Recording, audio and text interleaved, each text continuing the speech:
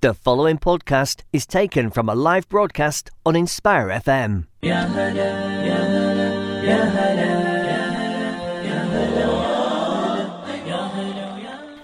Assalamu alaikum everyone, welcome to Sister Speak. You're here with me, Maryam. And it's me, Farin. Assalamu alaikum everyone. And welcome to the show. Today we'll be talking about Dhul Hijjah and the importance of forgiveness. But before we do that, Farin, could you tell us what our show is about? Yeah, so our show is a platform for Muslim girls to voice their own opinions on current events and issues and have informed discussions on general topics such as religion, culture, politics, etc. Please know all opinions and views are our own and we respect all other or opposing views. As mentioned, all opinions and views are our own and respect all other opposing views. And if you want to join in that discussion, how can they contact us, Farin? So you can call us on 01582 481 822 or you can WhatsApp us on 07779 481 822. We are also on Instagram at Sister Speak. So if you have any thoughts after the show, then you can DM us and we'll be more than happy to answer. And we are also live on Facebook at Inspire FM Luton. As mentioned, we'd love to hear your thoughts. I'm going to start off the show with a segment called Thought of the Week. It's a segment where we share something insightful, something we're thinking about, or something that we just want to share, a personal anecdote. So, Farin, can you tell us what your Thought of the Week is?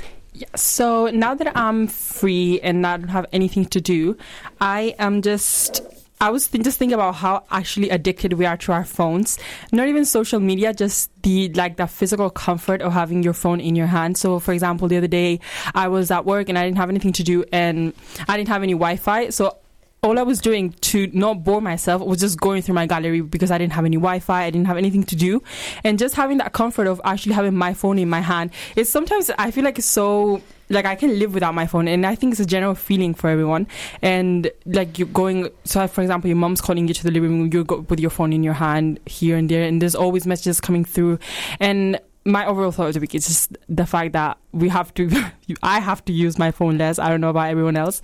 And that social media is always going to be active. There's always going to be new things coming on. There's always going to be new messages coming on, new posts. Social media is always going to develop, and just the fact that I need that comfort of having my phone in my hand and always knowing what's going on in the outside world, not inside my house, for example, it's such a scary feeling. And so what I'm trying to do now that I finished my exams and everything, I don't have anything to do.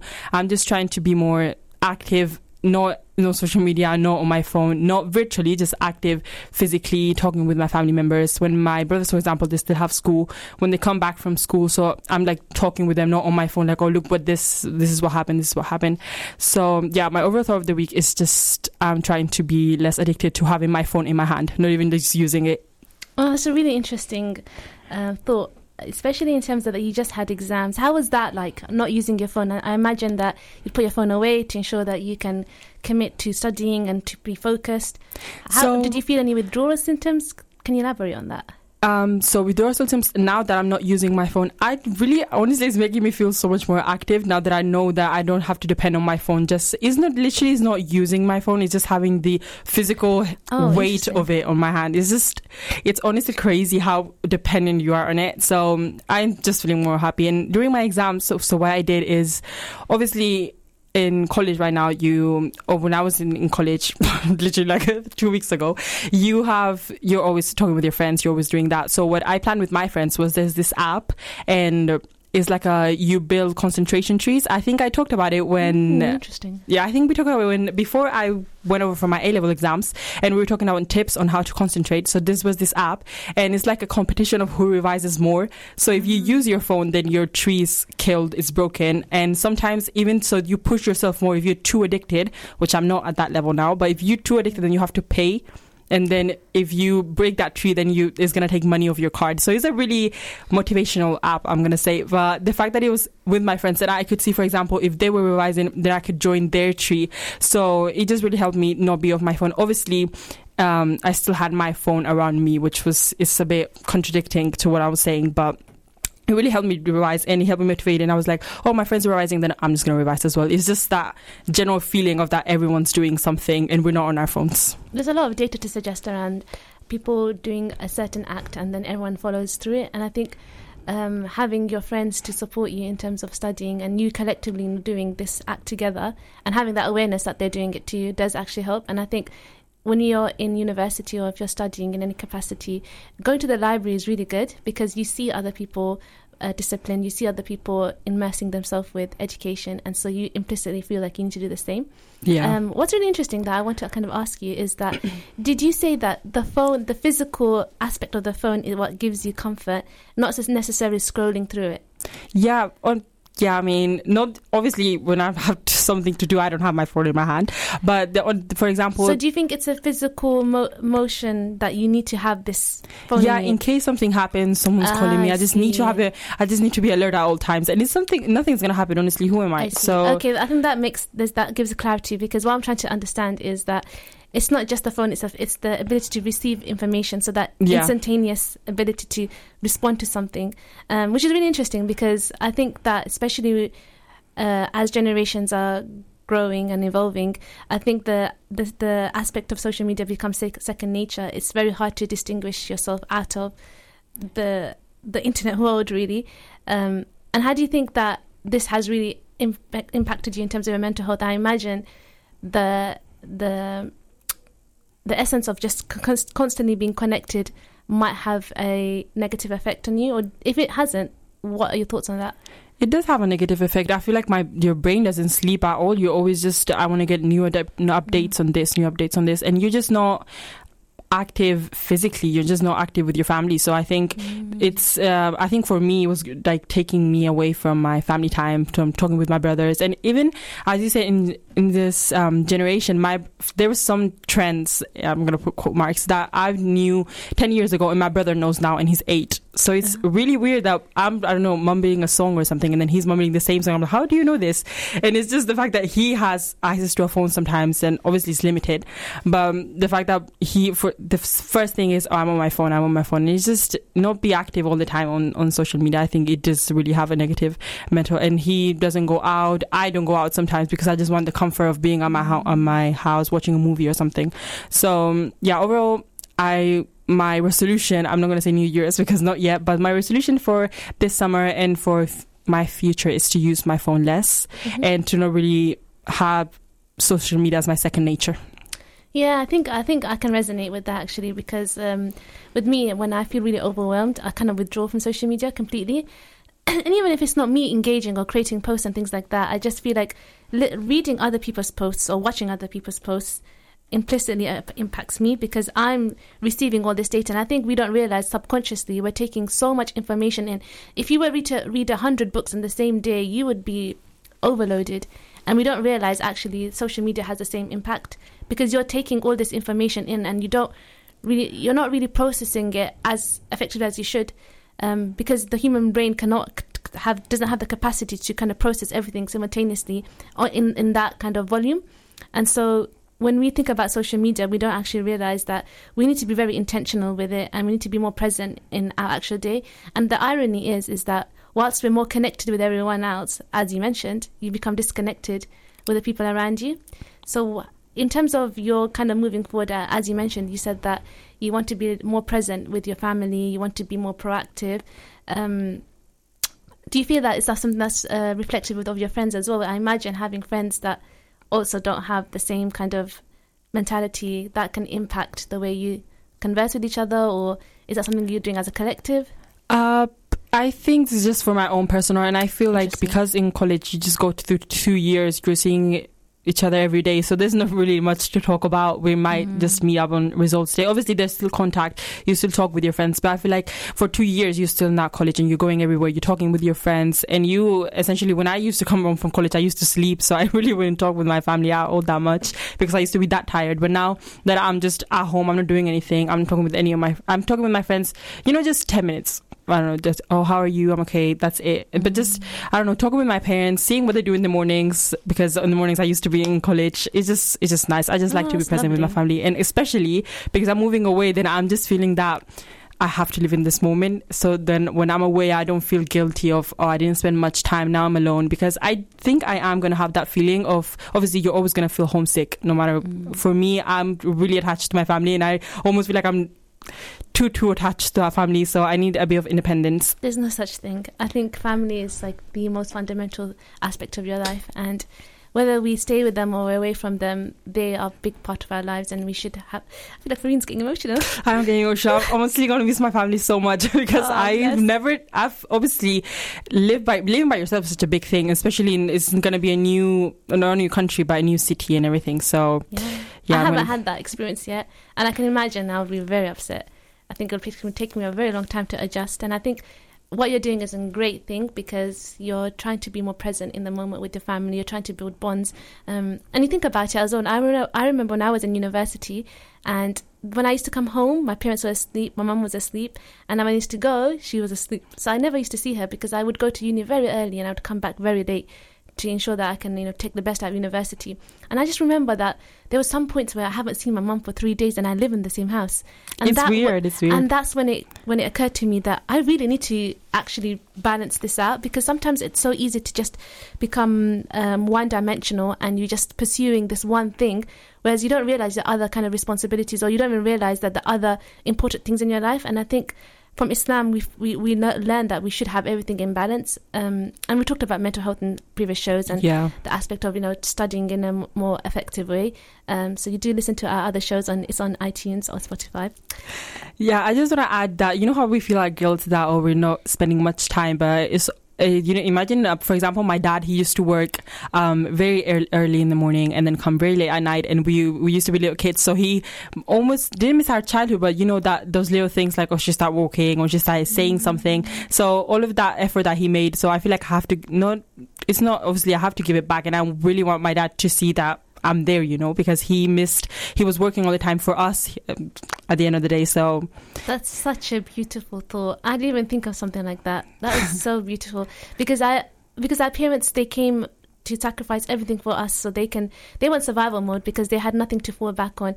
And you're right, they missed out on such big milestones of our lives because they were busy trying to make sure that we can survive, that we had food on the table, that we have a roof over our head, and more often than not supporting all their family members back home, and their mental health must have been on decline, but they had no time to even think about their well-being because they were thinking of the well-beings of others. And so for us to be able to strike that balance is really pivotal, because we need to understand that they missed out on the relationships with us because they had no choice, whereas we can have that consciousness. And I'm only talking to the people who have that financial ability. Of course, there are some people that still have their financial circumstances don't allow them to have that relationship. They still have to work, they have to study, they have to do all these things simultaneously. But for those who do have that financial stability, I think it's really important to schedule time with your family and to actually see that your family is the forefront of everything, because that's what they put you in that position. Had your parents not sacrificed everything for you, you would not be able to study, you would not be able to freely do the things that you're doing, you would not be able to pursue your passions, pursue things that make you really happy, think about your development. Those are unheard of for them. They could never have imagined that they could think about their development. They just could think about survival. So it's a very good thought that you have mentioned. Thank you, Maryam. Anything else you'd like to add? That's all I have to add. Now I'm going to ask you back, what's your thought of the week? I hope you have thought about it. I'm the host here, okay? My thought of the week was actually quite similar. My thought of the week is about what we've been talking about, actually, just being intentional. Especially because it's Dhul Hijjah, and we will be talking about the virtues of Dhul Hijjah in the next half. But I think, because it's the most blessed 10 days, I feel that it's so important to reconfigure your iman in any ways that you can, to make sure that, you're getting the best out of these 10 days.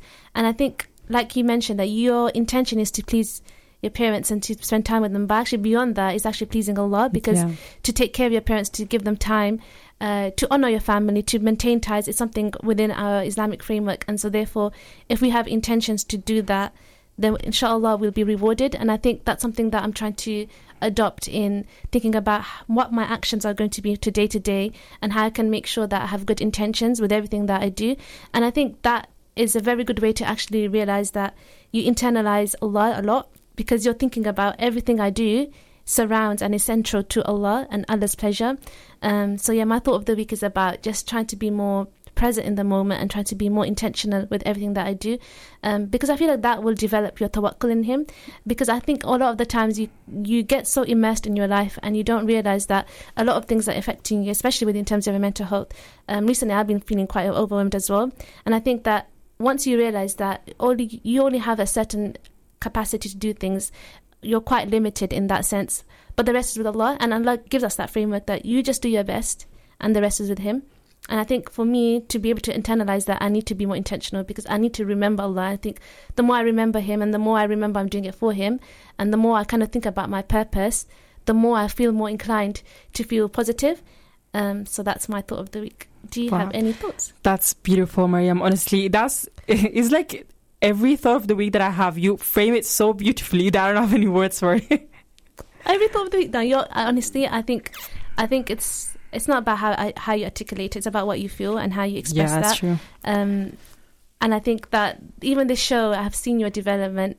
Tabarakallah, it's been amazing. And a lot of people don't know. For those who don't know, Farin's third language is English. So she's come from all the way from Spain and she's on a radio show. So one message that we can give is that just never be afraid to try, and just try to do everything in your capacity to develop yourself. And I think there was a talk that I went to yesterday, and it was about how one of the things that the person mentioned, the Perm Sec of Education, what she said is that sometimes you have to put yourself in uncomfortable situations to exasperate your growth. However, the caveat was that don't put yourself in so uncomfortable situations that you can't even navigate it. And so therefore that's not conducive to your growth. I think that's quite profound, because a lot of the times people focus on the first half, put yourself in an uncomfortable situation for growth, but no one actually thinks about if you put yourself in two uncomfortable situations, then you're not going to it's not really conducive to your learning as well. Perhaps you can do you have any thoughts on that? I think putting yourself in uncomfortable situations for me was literally joining radio. It was uncomfortable at first. Obviously, you don't know what to do, but I'm glad I did it. And it was, like you said, has been so good for my growth. But imagine if I did this and I put myself in another uncomfortable situation, I don't think I would have been able to deal with it. So it's all about doing gradually, I think.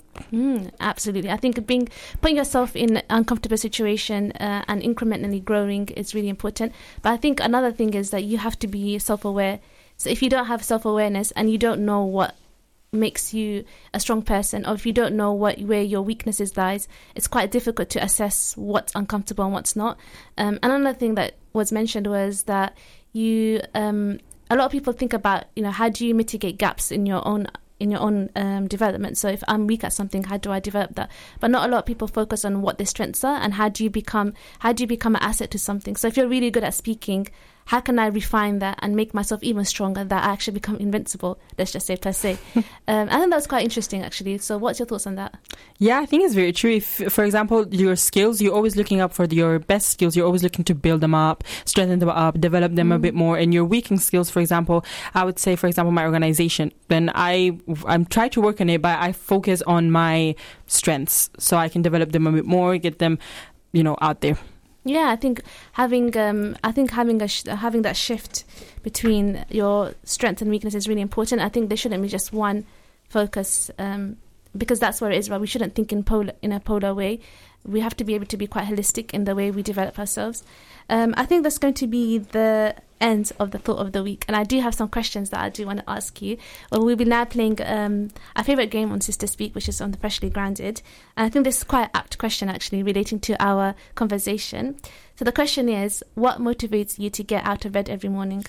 What motivates me to get out of bed every morning? So what motivates me? I don't know. I actually do. There's so many things. But for example, I can't think of it. I lost my train of thought. You start first. Should I start? Okay. I think the first thing is the alarm. The first thing that motivates me is to switch off the alarm. I think as well, but in a more tangible way, I definitely think is my responsibilities. My responsibilities make me wake up every morning, and it's, for example, the first thing that we should be doing is praying Fajr, and that's my duty towards Allah. And then I have to wake up to work. That's my duty because I signed a contract and I'm liable to do the work that I've been assigned to. I think a lot of it is not motivation. I think a lot of it's responsibility and discipline. And I personally feel motivation is something that's very fleeting. It's not something that's sustainable.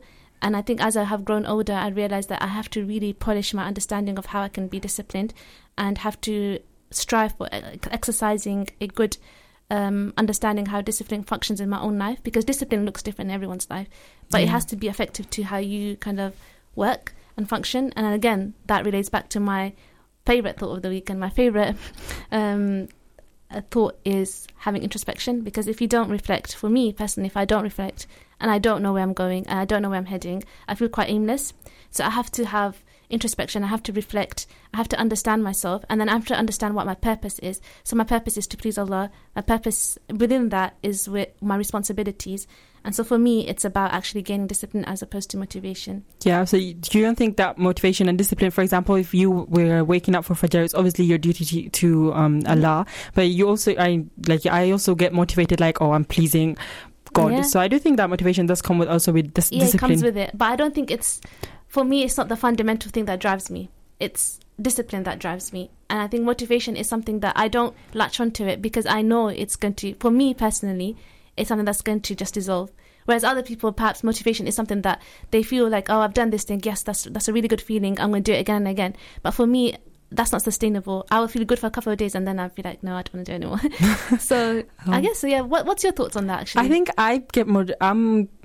it's like a balance between discipline and motivation. I think they're on the same. It's like 50-50 because, for example, just waking up, I have something to do. I'm motivated because it's gonna, I don't know, I'm gonna get my steps in or I'm gonna meet with my friends. So discipline is also very important in my life, but I think I put motivation first instead of discipline. So we are different. Yeah, we are very different, and people have different ways of approaching things. On that note, I have another question, actually. If you could give me a piece of advice on anything, what would it be? If I could give you a piece of advice, all my advice I get from you, what am I supposed to give you? A piece of advice. You have so much to offer. You have so much experiences. You have a bank of experiences. Share them with me. I have no idea what kind of piece of advice I can give. I'm just going to say to try new things. I always say this. I said this as my thought of the week, just in general, not to Maryam, but also to Maryam. I want it to be me. I want it to be tailored to Maryam. You want it specifically to you. Okay, to everyone in general, I'll just say try new things, join everything that you like. Like we said, build your skills up and all of that. And for Maryam, I'm going to say...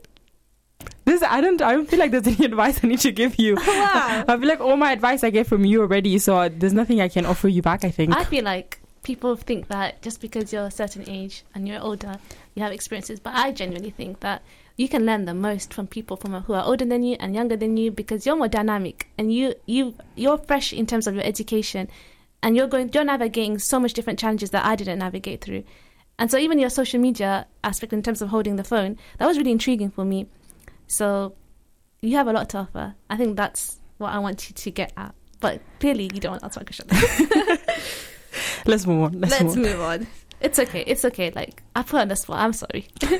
That's okay, Maryam. There's only me today. It's just me and Maryam, by the way. That's why she put me on the spot. This is a personal one between me and you. Okay. I think this is very important for me to understand. In fact, perhaps this would be a good segue for the last question. Farin, how can I improve my communication skills with you? How can you improve your communication skills with me? So I'm going to say, because sometimes I feel like Maryam speaks too fast. And I think I've said this so many times before, but Maryam does speak really fast. And I'm like, wait, what did you say? And then when you repeat it again, I also don't understand it. But sometimes it's embarrassing to be like, oh, Maryam, can you repeat this again? So I just nod, hoping that it's not a question. So I'm going to say is for the next time, I feel like we should slow down. There's also sometimes where where you say something and then I say something back and we're having two completely different conversations. I feel like we just walked together and it was kind of happening. So I said something and then Maryam was like, what? And honestly, I didn't have the energy to reply. I was like, let's just leave it. And that's really interesting because I thought we were on the same page. Really? I don't think we were. When we were coming down, I don't know what we were talking about. And I said something and I feel like I changed the topic a little bit, but you were still on that page. So I think I moved on too quickly from that page. I think that's what happened. So I think I need to be more proactive in terms of listening to what you're having to say, or perhaps like I'm still having this conversation. I should engage in that conversation in that topic with you. It's my communications with you, and so therefore I need to be. I actually think you talk quite fast as well, so that's why I thought we understand each other. Yeah, that's why. In my mind, I don't think I talk that fast. Well, you talk more faster than me. Probably. Oh no, that's really good feedback. I think it's very good. It's very valid actually because I do speak very fast. Yeah, and speaking about all this stuff is really beneficial to everyone. It's not even like a friendship. In any relationship, communication is literally the first thing. And just saying, oh, you said this to me, I didn't like it. No. Just that is going to improve your relationship so much better. Yeah, like now. It's really interesting because we both came to the studio together, and I thought our conversation was very fluid, but you said that you felt it was disjointed, and so therefore now I have to be more conscious of that. Which is a good question you should ask your friends, I think. For those who didn't hear the question is, how can I improve my communication skills with you? I think that's a really good way to understand each other and to kind of develop a good bonding with someone and gaining feedback. But we are now coming to the end of the first half of the show. It was really interesting to hear your thoughts on multiple things, for example, my communication skills. Also, in terms of social media, I think we actually talked quite a lot about social media and the impact of it, and even having a phone and how that interconnectedness can sometimes make you feel disjointed from actually reality and divorced from reality. And how do we kind of navigate that? And perhaps we can actually probably delve into that a little bit more in another show. We have actually done a show on this social media, so do kind of join on iTunes if you do want to have a listen. But we are now coming to the end of this half, and in the next half we will be talking about Dhul Hijjah and forgiveness. So do join in, and we'd love to hear your thoughts. Assalamu alaikum wa rahmatullah.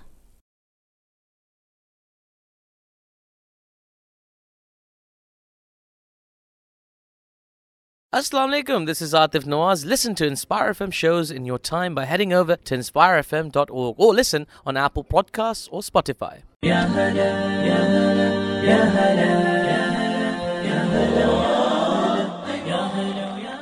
Assalamu alaikum and welcome back to Sisters Speak. You're here with me, Maryam, and also joined in the studio is me, Farin. Hello, everyone. And welcome back to the second half of the Sisters Speak show, where we'll be talking about Dhul Hijjah and forgiveness. In the first half of the show, we talked about social media, the impact of social media. We shared our thought of the week, and we are currently playing the game of Freshly Grounded. For those who don't know, Freshly Grounded is another podcast that is online, and they released a pack of cards that have very thought-provoking questions. We are going to play a couple of more cards before we actually delve into our main topic, which is Dhul Hijjah and forgiveness. Fareen, do you want to start off? Yeah, so I just want to clarify something. So in the first half, we were talking about, so it was the question of how can we improve communication skills. So in the break, me and Maryam were a bit debriefing about that question. And it just came down to the fact that I speak a little bit sometimes in TikTok language. So that means I say stuff. So I say like slang, but I would say it in real life. And to Maryam, obviously, it wouldn't make sense because I have a TikTok account. You don't have TikTok as an app. So when I say this stuff, I just expect Maryam to understand it for no reason. So that's where the lack of communication comes from. It's not the fact that Maryam doesn't listen to me. It's just the fact that I say slang and I say words that are maybe new to her because she doesn't have the app, but I'm really comfortable with and I use in my daily life. That's where it comes down from. I did not ask her to clarify, just to let you know, guys.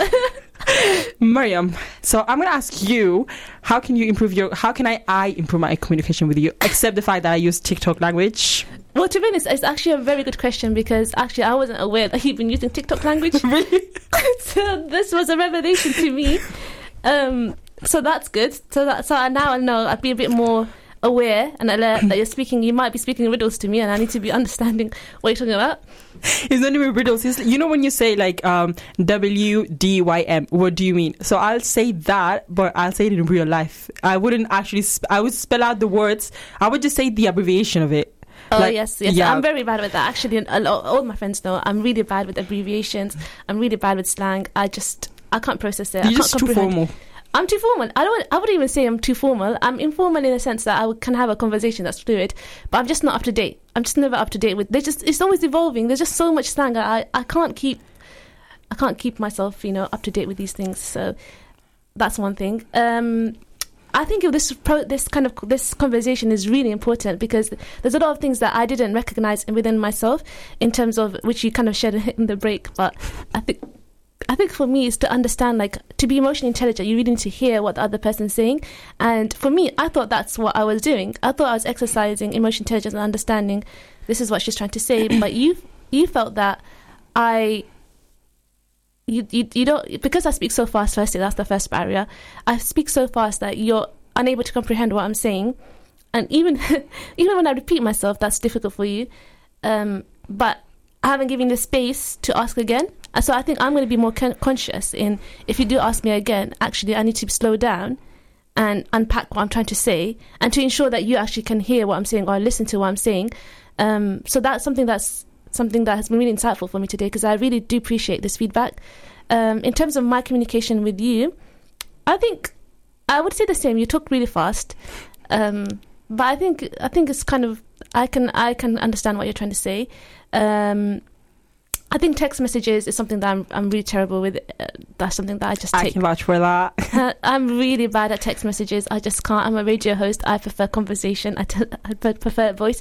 And I think that's something, I was talking to someone about this as well, that I can't decipher people through text. I can't understand. If someone is talking to me on text only and our only interaction is on text, I can't determine what kind of person you are. I can't read through that. I can't read through the lines. I can't see the nuances.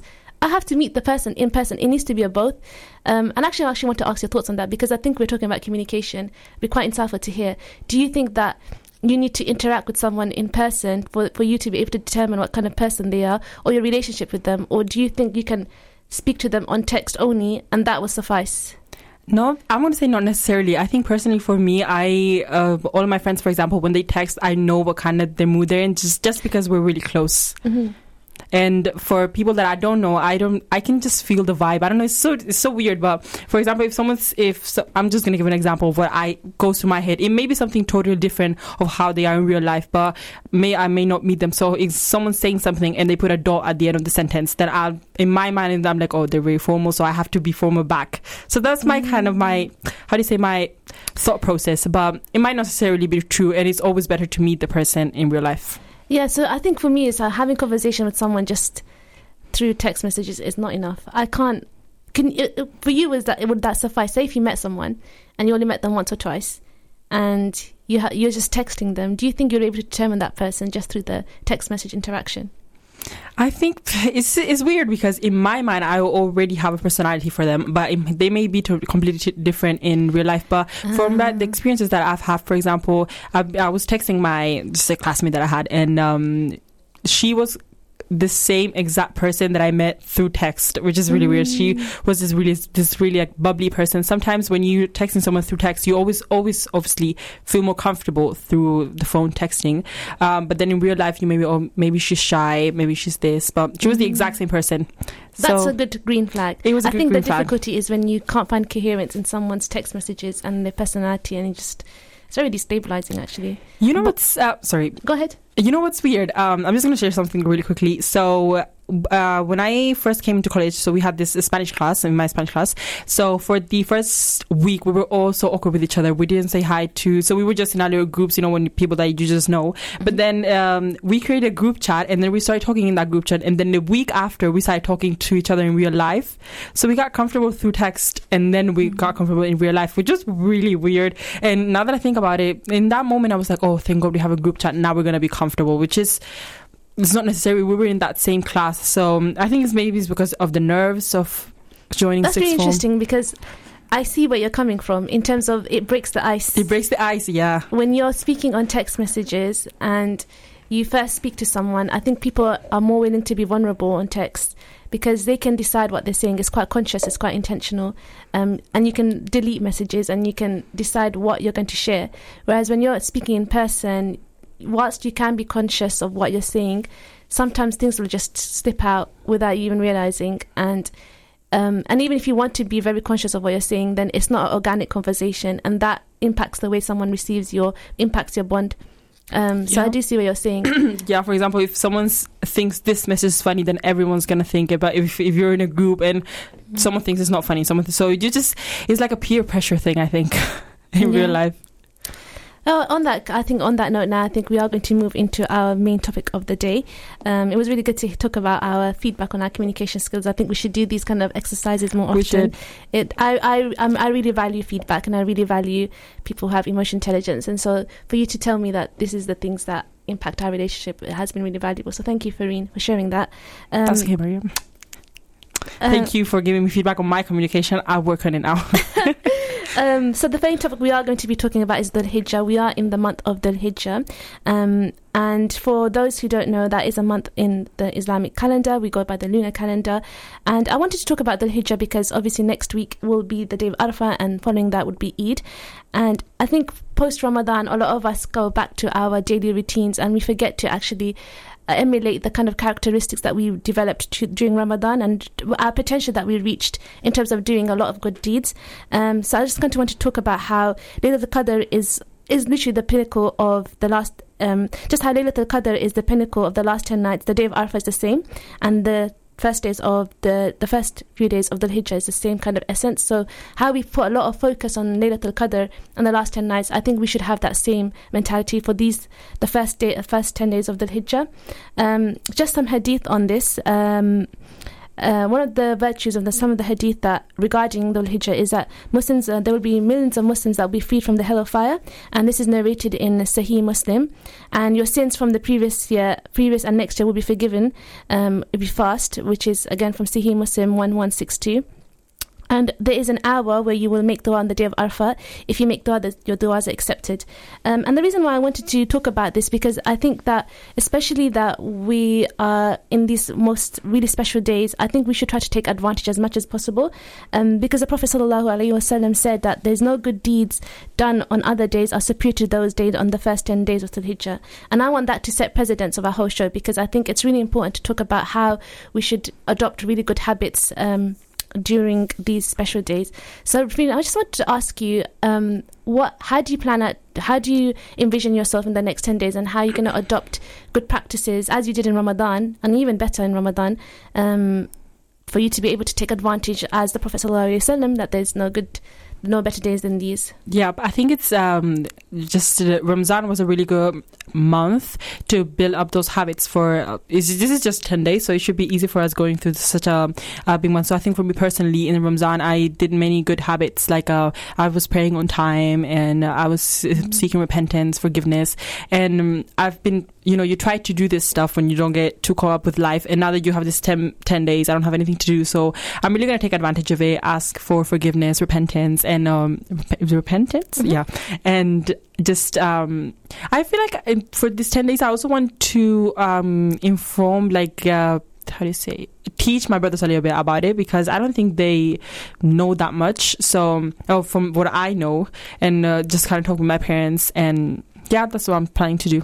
Oh, so you want to just adopt some new habits, or even just kind of polish the ones that you have already, reinforce the ones that I did in Ramadan, but I just got too caught up, too busy, and I just couldn't do. I think one interesting thing that you mentioned in the first half of the show is that you want to be more present with your family, and I think I mentioned it in the first half as well, that intention could be an act of worship.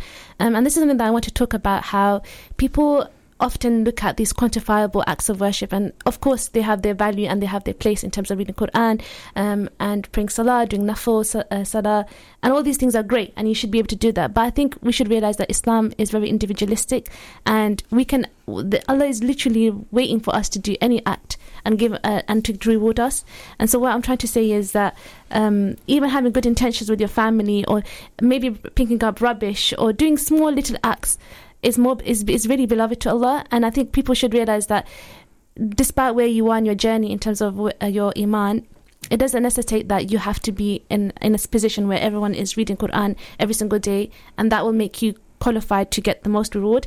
That's not the case. I think Dhul Hijjah and then the first 10 days of this should remind you that Allah is so merciful, and He wants you to get close to Him. And how you do that is, the onus is on you. It's not a competition. We talked about competition culture before. It's not a competition. This is your journey towards Him. And one thing I kind of wanted to point out is that on the Day of Judgment, Allah will weigh your deeds as opposed to count them. And that, for me, is very profound, because what it shows that Allah is looking at sincerity. So what's your thoughts on that in terms of navigating these 10 days and thinking about sincerity in your actions?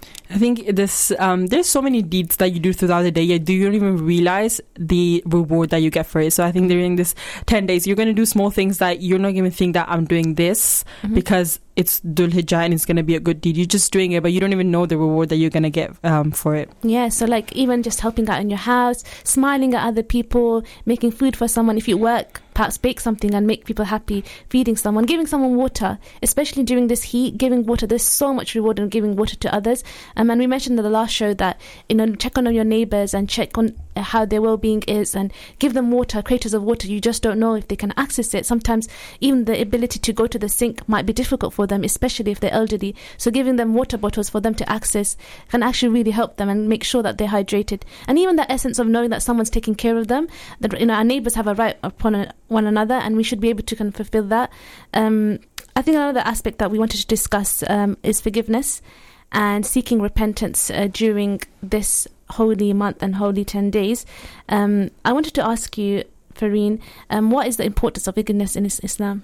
So just forgiveness in general is so important, and it's really like saying sorry to one another. And obviously the most important thing is seeking forgiveness when you're praying, and not being ashamed of doing this, because when you're looking for repentance, it's such a good deed for you.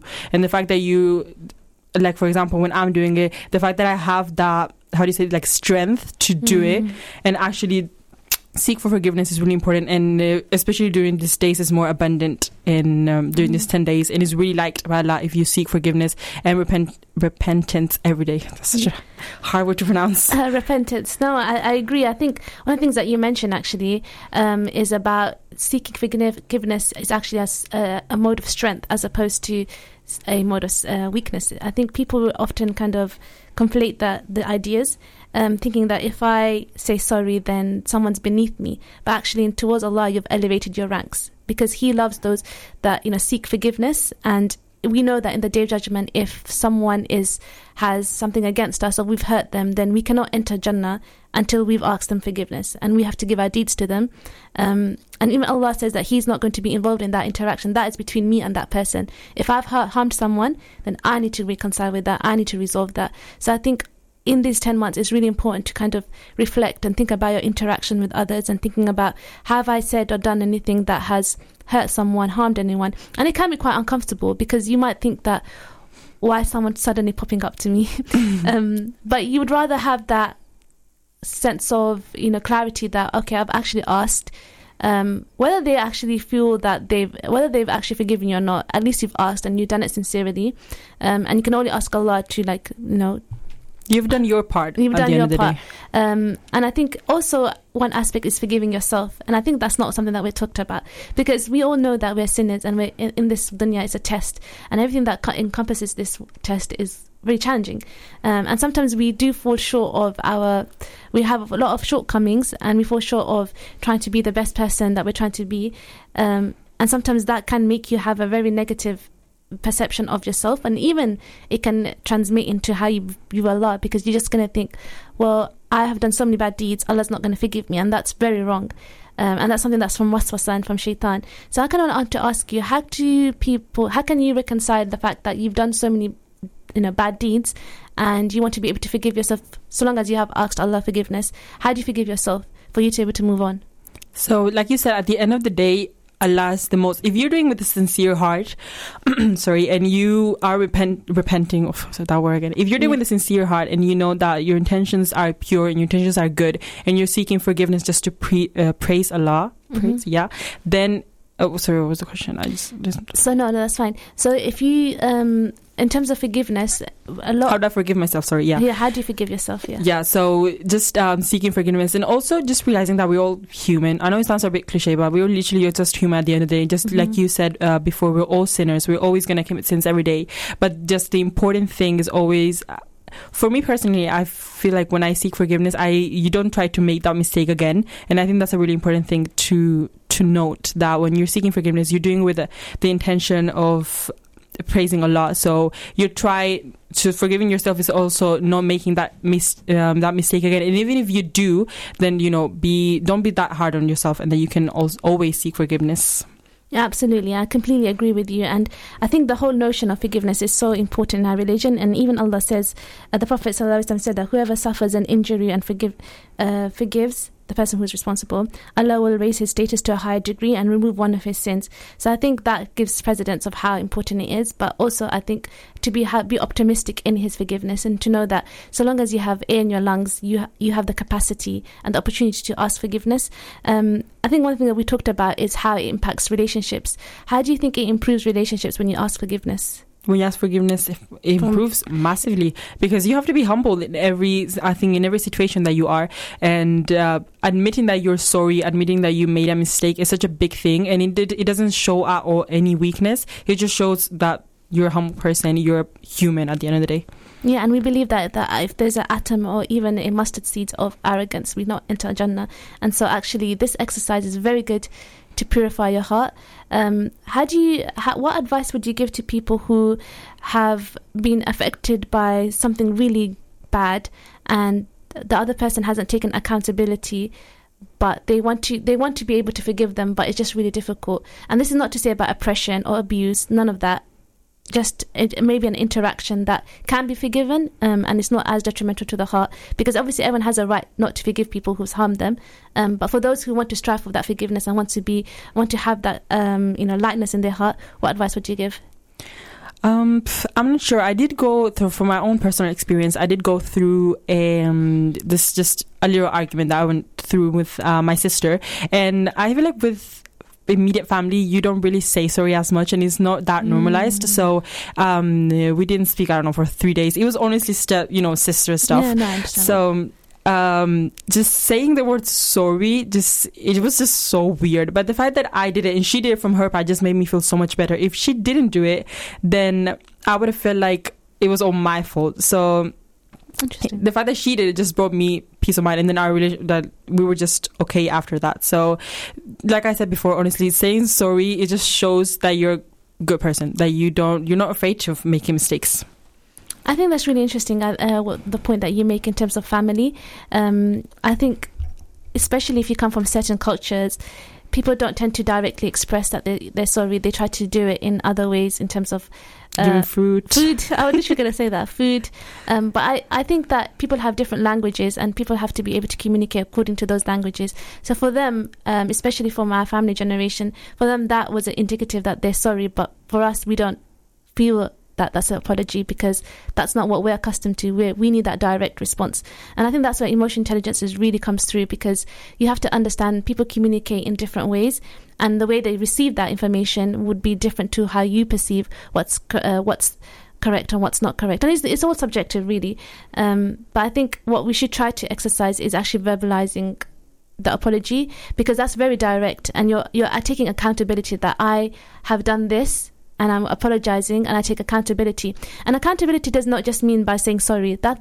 Your apology doesn't stop as just you verbalizing it. Actually feeling sorry, and I don't know, I feel like showing that you're sorry is actually such a big thing. And I think for children, that's what they do when they obviously, children, I don't think that they don't have that much emotional intelligence at this age. So I'm just going to think children have a lot of emotional intelligence, but they just don't have to express it. Yeah, definitely. So for example, I'm just going to take for example my brother, because he's like 8 now. Mm-hmm. So when he's sorry or he has done something, he doesn't say it. He just comes and like, wherever he's hurt to you, from my knee, so he just come and touch my knee. It's just it's the way that people say sorry to you, and you just have to kind of understand it, especially when it's immediate family. I think it's easier as well. I think for children, because they don't have the ability to verbalize it, that's a whole different story. But I think as adults, grown adults, I think it's really important in terms of your communication to be able to verbalize that you're sorry. And of course, I think, like you said, a lot of cultures, it's quite a negative thing to say sorry, or it's something that people resist.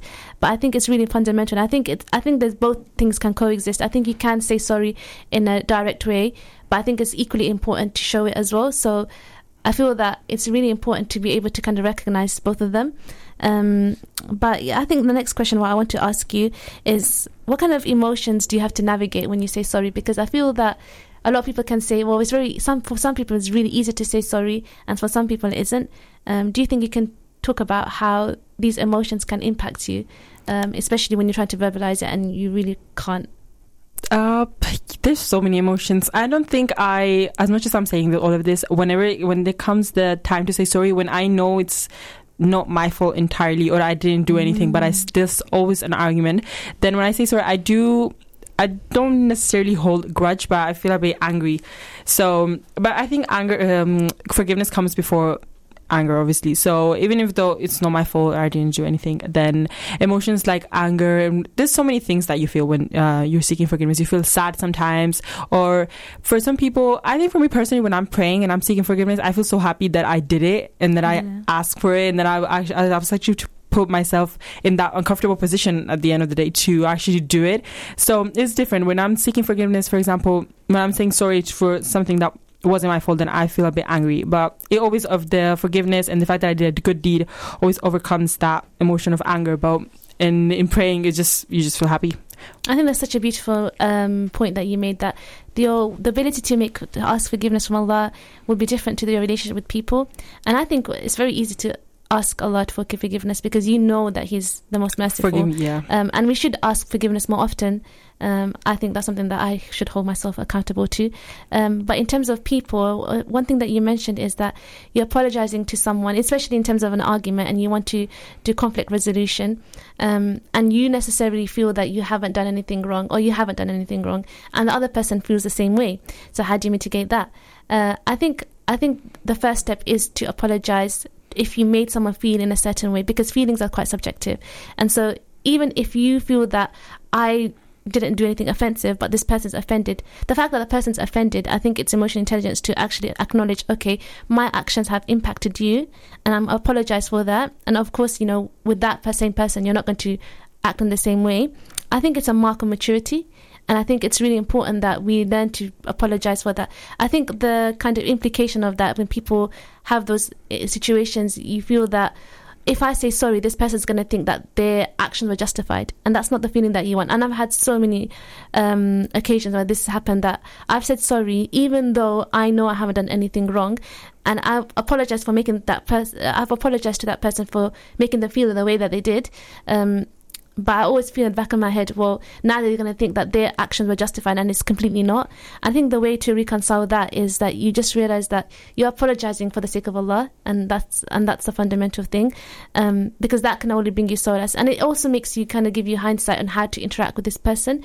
Of course, with friends, that you can kind of withdraw if it needs to be, because they are your friends at the end of the day, and if they're not benefiting you, then you need to withdraw, because that's a choice. Friendships are a choice. When it comes to family, it's a whole different kind of story, because you don't choose your family, and you have to maintain kinship, and you have to maintain ties. I think in that essence, that you just have to be careful in the way that you know your trigger points, and you know that person's trigger points, and you try to just avoid that, and just try to keep things civil, just to ensure that the relationship is maintained and it's not compromised. Do you have any final thoughts on that? It's like you said, it's all about maturity. I think as we grow, when I used to say sorry and the other person didn't feel so, like, you feel so many emotions, but it's always important to seek forgiveness. I think we're running out of time. We are running out of time. I think it was a really insightful conversation. Thank you, Farin. We are going to be back next week with another conversation, and thank you for everyone for sharing their contributions. Assalamu alaikum wa rahmatullah.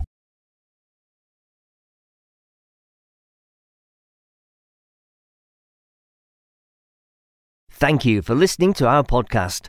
Why not tune in to our live stream at inspirefm.org and follow and subscribe to our social media platforms at InspireFM Luton.